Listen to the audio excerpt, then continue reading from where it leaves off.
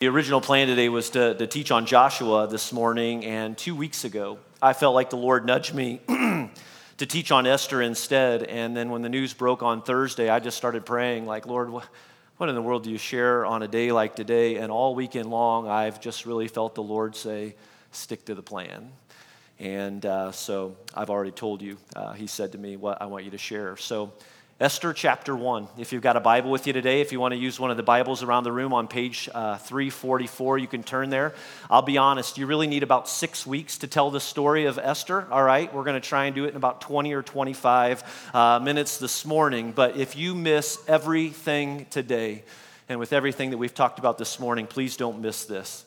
The theme of the book of Esther, the story of Esther, is just simply this, that our God is sovereign and that he is faithful. And Esther's story is one that reminds us that no matter what we go through in this world, no matter what we might face, even moments like these, our God is good and he is faithful, and the cross of Jesus Christ is a reminder, a powerful reminder to us that our God wins. Amen? All right, we believe that? Amen. All right, Esther was a virtual unknown. If you're new to this story, she was an orphan, really, with no real status, no legal rights.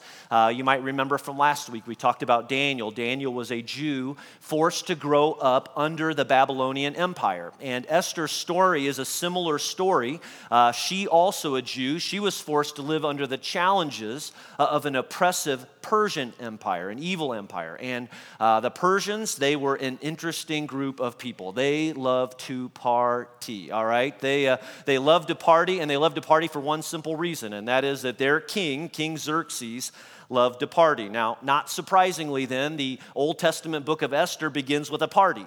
And this wasn't just some come and go sort of an open house either. This was an impressive sort of party. This was a party that lasted 6 months. Now, can you even imagine getting invited to a party like that? All right, you go to a party like that, you can't just take a card, all right? You got to take a gift to a party like that. A card's not going to cut it. Well, it was during this 6-month-long party that Xerxes, King Xerxes, took all of the men to his portion of the palace, and the queen at the time, Queen Vashti, took all of the women over to her quarters in the palace.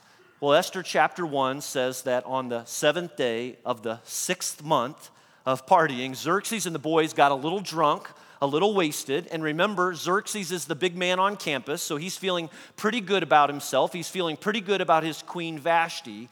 And so look what he orders of her in Esther chapter 1, verse 11. He says to his servants, "Bring Queen Vashti to me," and to each of us, really, wearing her royal crown in order to display her beauty to the people and nobles, for she was lovely to look at. Now, scholars have differing opinions of what's really going on here and about what this means. Some think it was a request of Vashti to come before the men, before Xerxes, unveiled, all right, which in this day would have been scandalous in and of itself. But there are others that believe that Xerxes wanted him to come before his men wearing nothing but her crown, all right?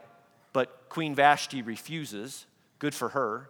And Xerxes comes a little unglued because no one says no to the king. But, well, what happens next? Xerxes consults his royal advisors. He asks the question, basically, what should I do now? And verse 19, they advise him. They say, "Therefore, if it pleases the king, let him issue a royal decree, and let it be written in the laws of Persia and Media, which cannot be repealed, that Vashti is never again to enter the presence of King Xerxes. Also, let the king give her royal position to someone else who is better than she." And so Vashti was deposed. She was removed from her position as queen, and it didn't take long before Xerxes figured out that he was a loser, all right? And so he's depressed and pouting around the palace. He misses Vashti, and so his servants and advisors come up with this plan, this idea, as a way of really trying to cheer him up. And to do this, what they do is they decide to throw a pageant, a Miss Persia sort of a pageant. And it's decided that the winner of the Miss Persia pageant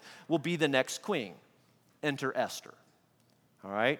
Now, Esther wasn't Persian. Remember, she's a Jew, and the Jews were God's chosen people. And remember, too, that she's an orphan raised by her cousin, a guy by the name of Mordecai. And Mordecai just happened to be working in the palace when word got out about this Persia pageant. And so Mordecai goes to his niece Esther, and he says to her, basically, you should enter this pageant, all right? But whatever you do, don't tell them that you're a Jew. And so Esther enters the pageant, and this is where the story gets a little scandalous, because it's important for you to understand a little bit more about how pageants like these worked.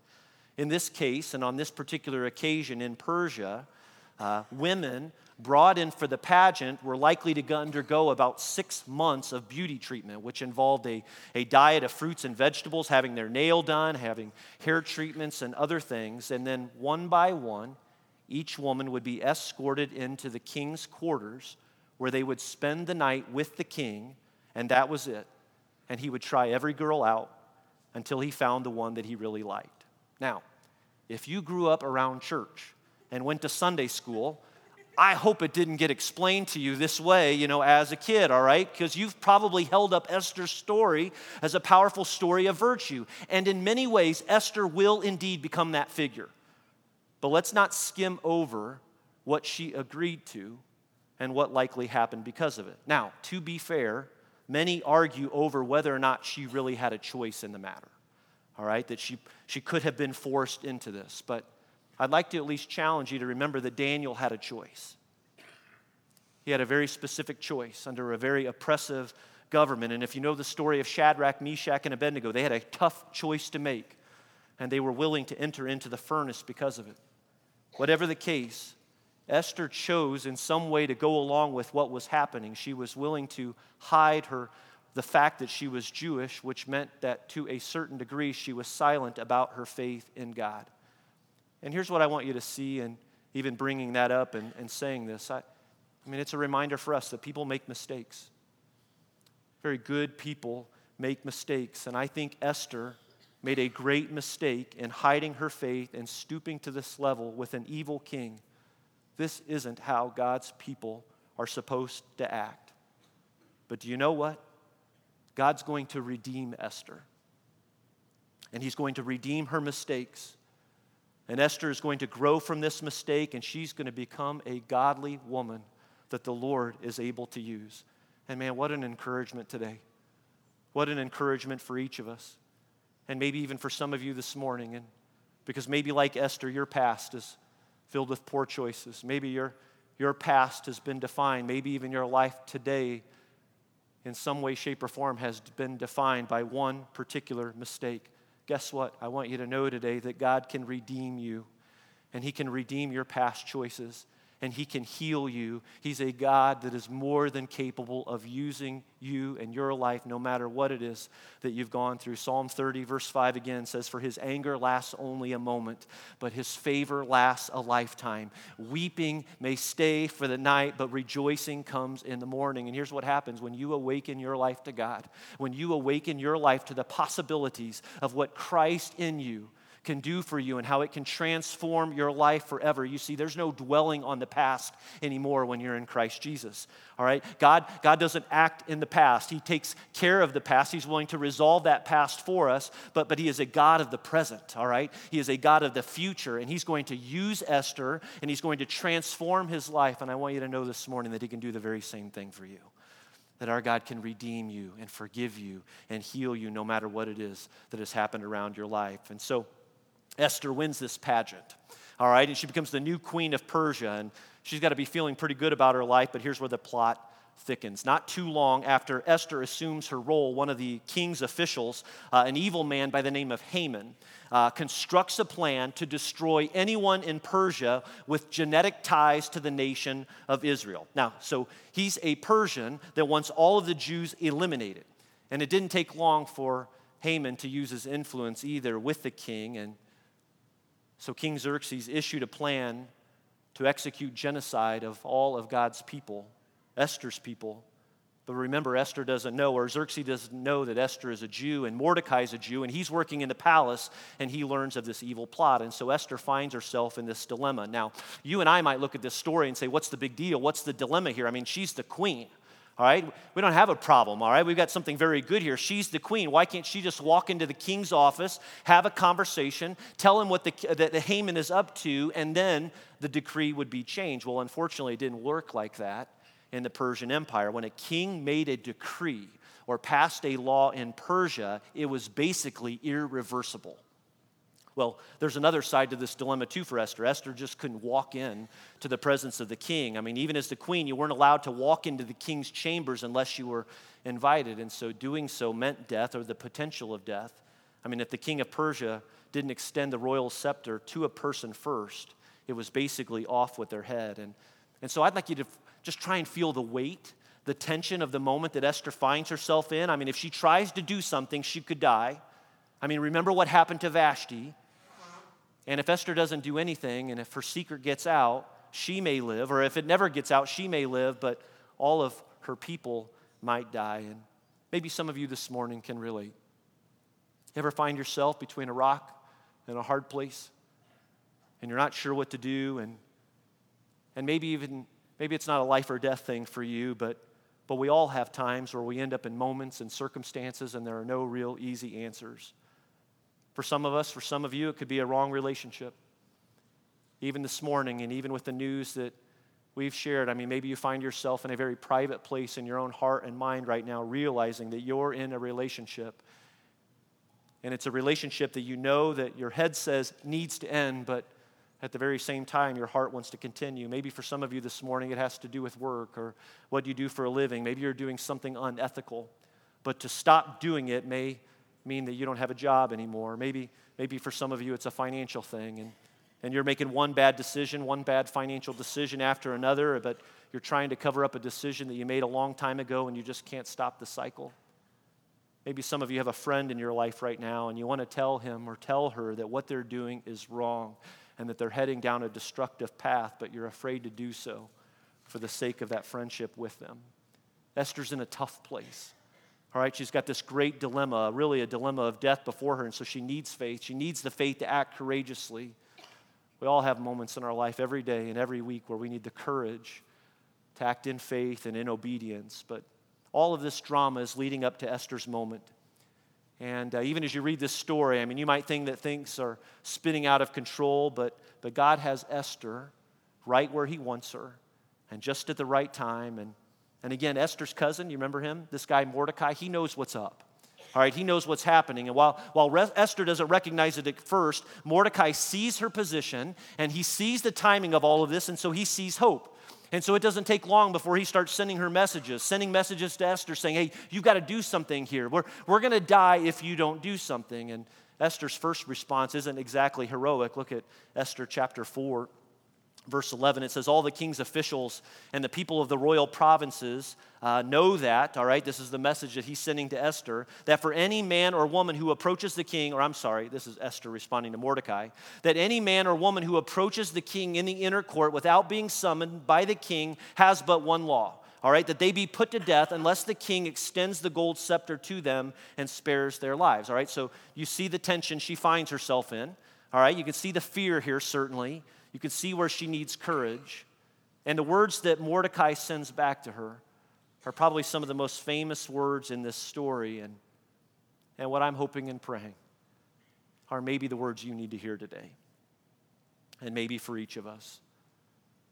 Mordecai sent this message back, verse 13. He said, do not think that because you are in the king's house, you alone of all the Jews will escape. And then he says, for if you remain silent at this time, relief and deliverance for the Jews will arise from another place, but you and your father's family will perish. And then he challenges her with this question. And who knows but that you have come to your royal position for such a time as this? Mordecai says, Esther, there is no coincidence. You are who you are, and you are where you are for a reason, and it's time for you to do something. Friends, sometimes we find ourselves in positions and moments like these where we must act.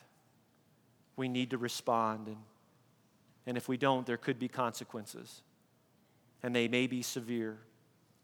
And sometimes, we're in that place because of our mistakes. Sometimes we find ourselves in those moments because of our failures, because of our own sin.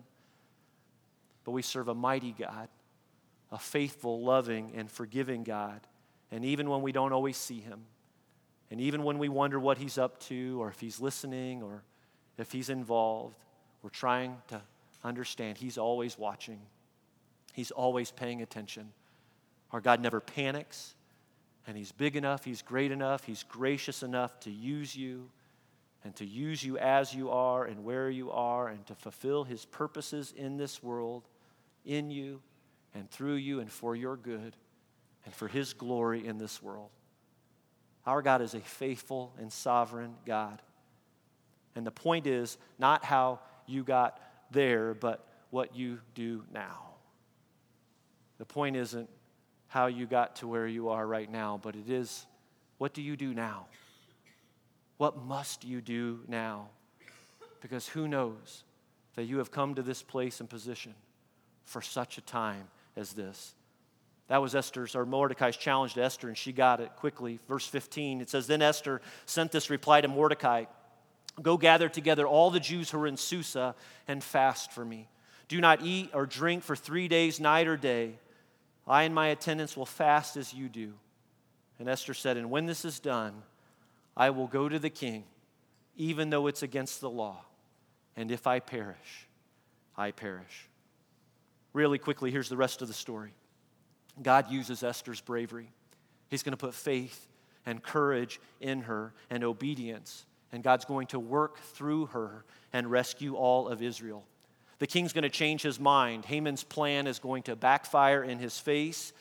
And, well, if you follow it on VeggieTales, Haman will be he will be banished to the island of perpetual tickling, as my kids reminded me of this morning. But as your book probably reads, he ends up being hanged on the very gallows that he had built to hang Mordecai from. What an irony, right? And then get this, eventually 2 guys in history are going to come along, 2 men by the name of Nehemiah and Ezra. And they're going to lead the Jews back to their home in Israel once again. And then a few generations later, wouldn't you know it, another Jewish girl, a descendant of one of these people that Esther helped save, will give birth to a baby boy by the name of Jesus. And he will become the one who will save his people from their sins. That's a good story, right? That's a really good story. And sometimes, you know what, that's where it stops for us. We look at something like this and we think, you know what, that's an incredible story. But really, is there anything for me to learn from this? Can it really have any impact on my life today? I believe we can look at her response to Mordecai's challenge, and I think we can see 2 things that can help us as we go from here. 2 things to encourage us in our faith today. The first thing is this. Genesis this morning, I want to encourage you to understand your identity in Jesus Christ.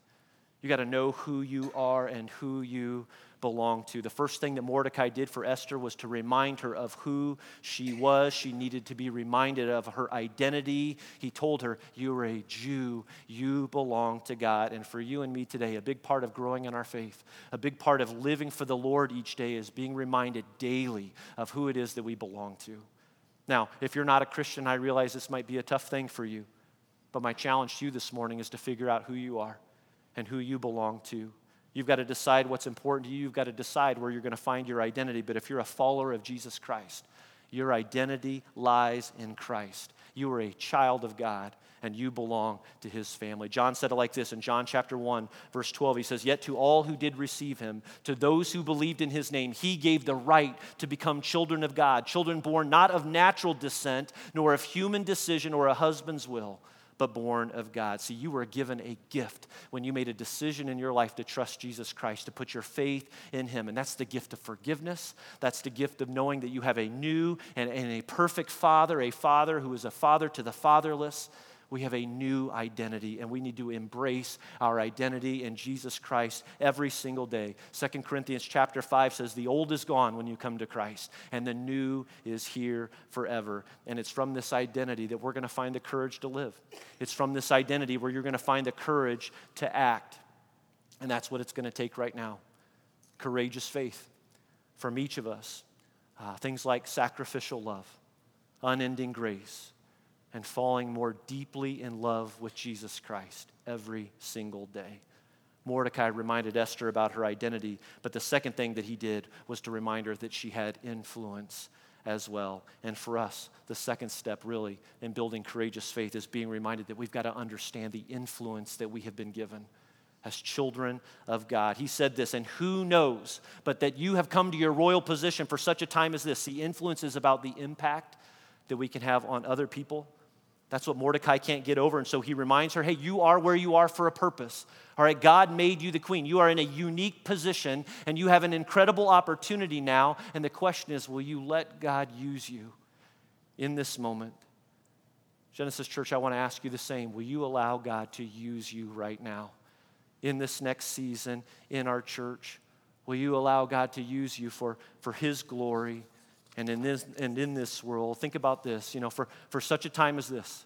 Some of you today, some of you men, you need to take on a new passion and love for your wives, and you need to serve her, and you need to forgive her, and you need to recommit your life to her.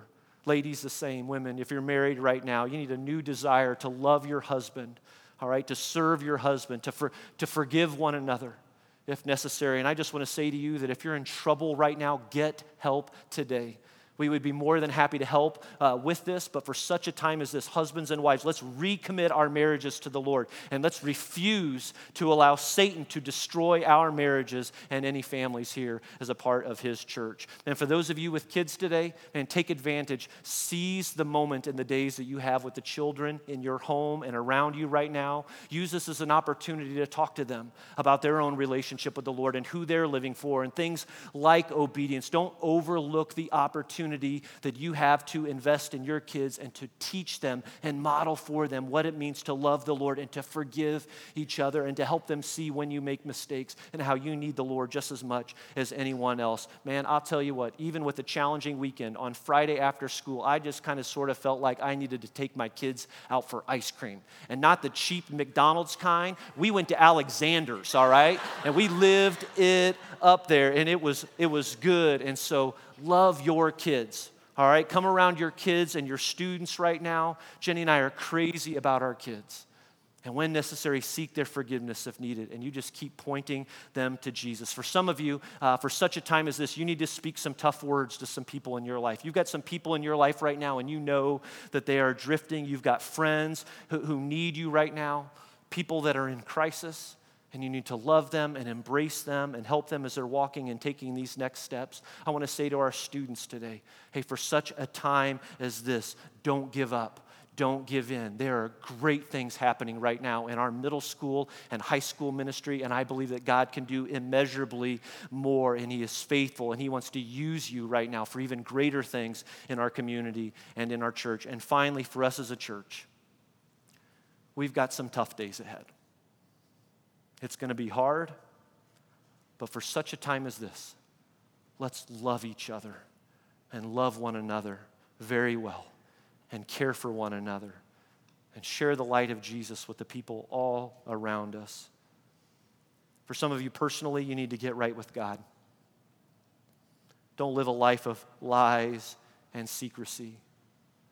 For such a time as this, let today be the start of you getting right with God, or with your spouse, or with your parents, or your kids, whatever it can take.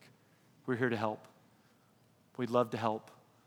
But don't miss a moment like this today to respond to the Lord. I'll close with this. Matt's going to come forward and lead us in one last song. You know, there are a ton of examples in the Old Testament and New Testament, biblical character stories like that of Esther that, well, can serve as great examples for us.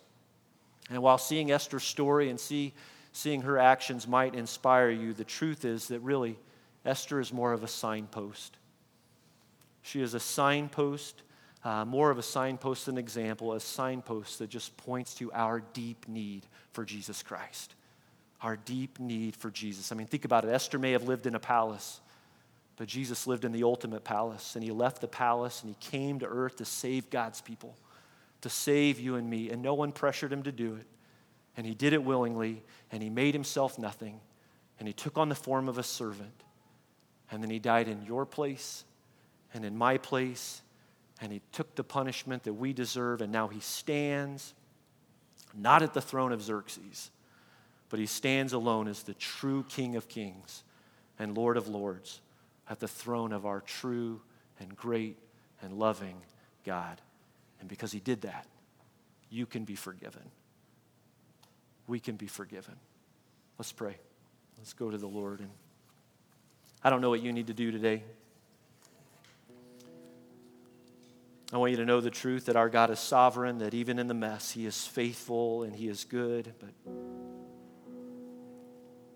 But don't let today race by without acknowledging something that you may feel that the Lord is calling you to do right now. For such a time as this, to seek forgiveness, to seek healing, to find help, to find strength in God. Don't give in. Don't give up hope. Don't push it off to the side. Don't live a life of lies and secrecy that will destroy you and destroy the people around you. But seek the Lord because He is good and He is compassionate. And His favor lasts a lifetime. I pray that you might open your heart to the Lord today.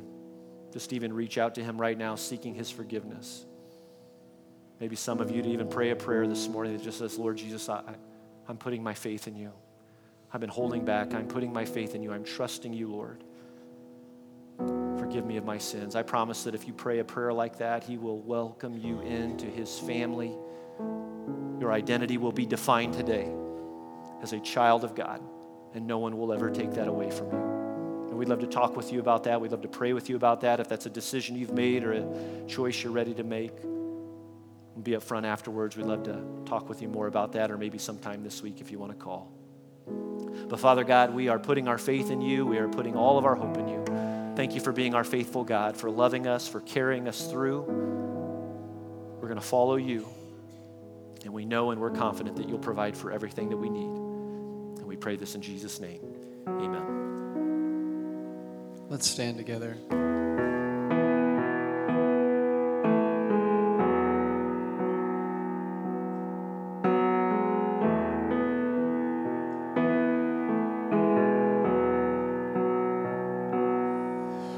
Amazing grace, how sweet the sound that saved a wretch like me.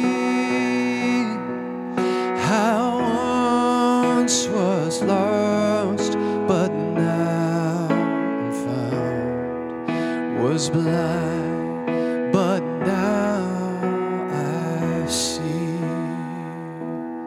It was grace that taught my heart to fear, and grace my fears relieved. How precious did that grace appear the hour I first believed. I'll sing this out. My chains are gone, I've been set free. My God, my Savior's ransomed me. And like a flood, His mercy reigns, unending love, amazing grace.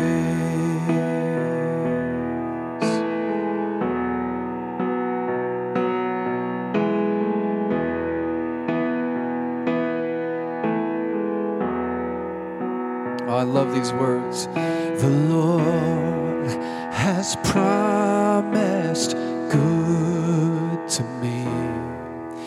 His word, my hope secures. He will my shield and portion be, as long as life endures. Oh, my chains are gone, I've been set free. My God, my Savior has ransomed me. And like a flood, His mercy reigns, unending love, amazing grace. Sing it. My chains are gone, I've been set free. My God, my Savior has ransomed me. And like a flood, His mercy reigns, unending love, amazing grace.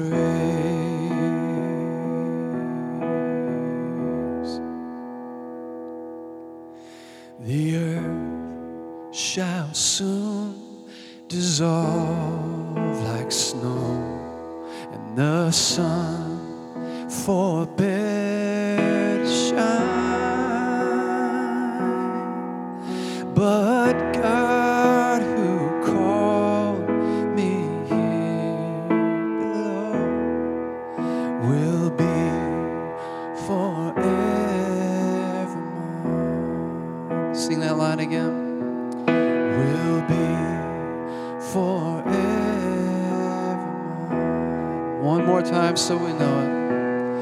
Will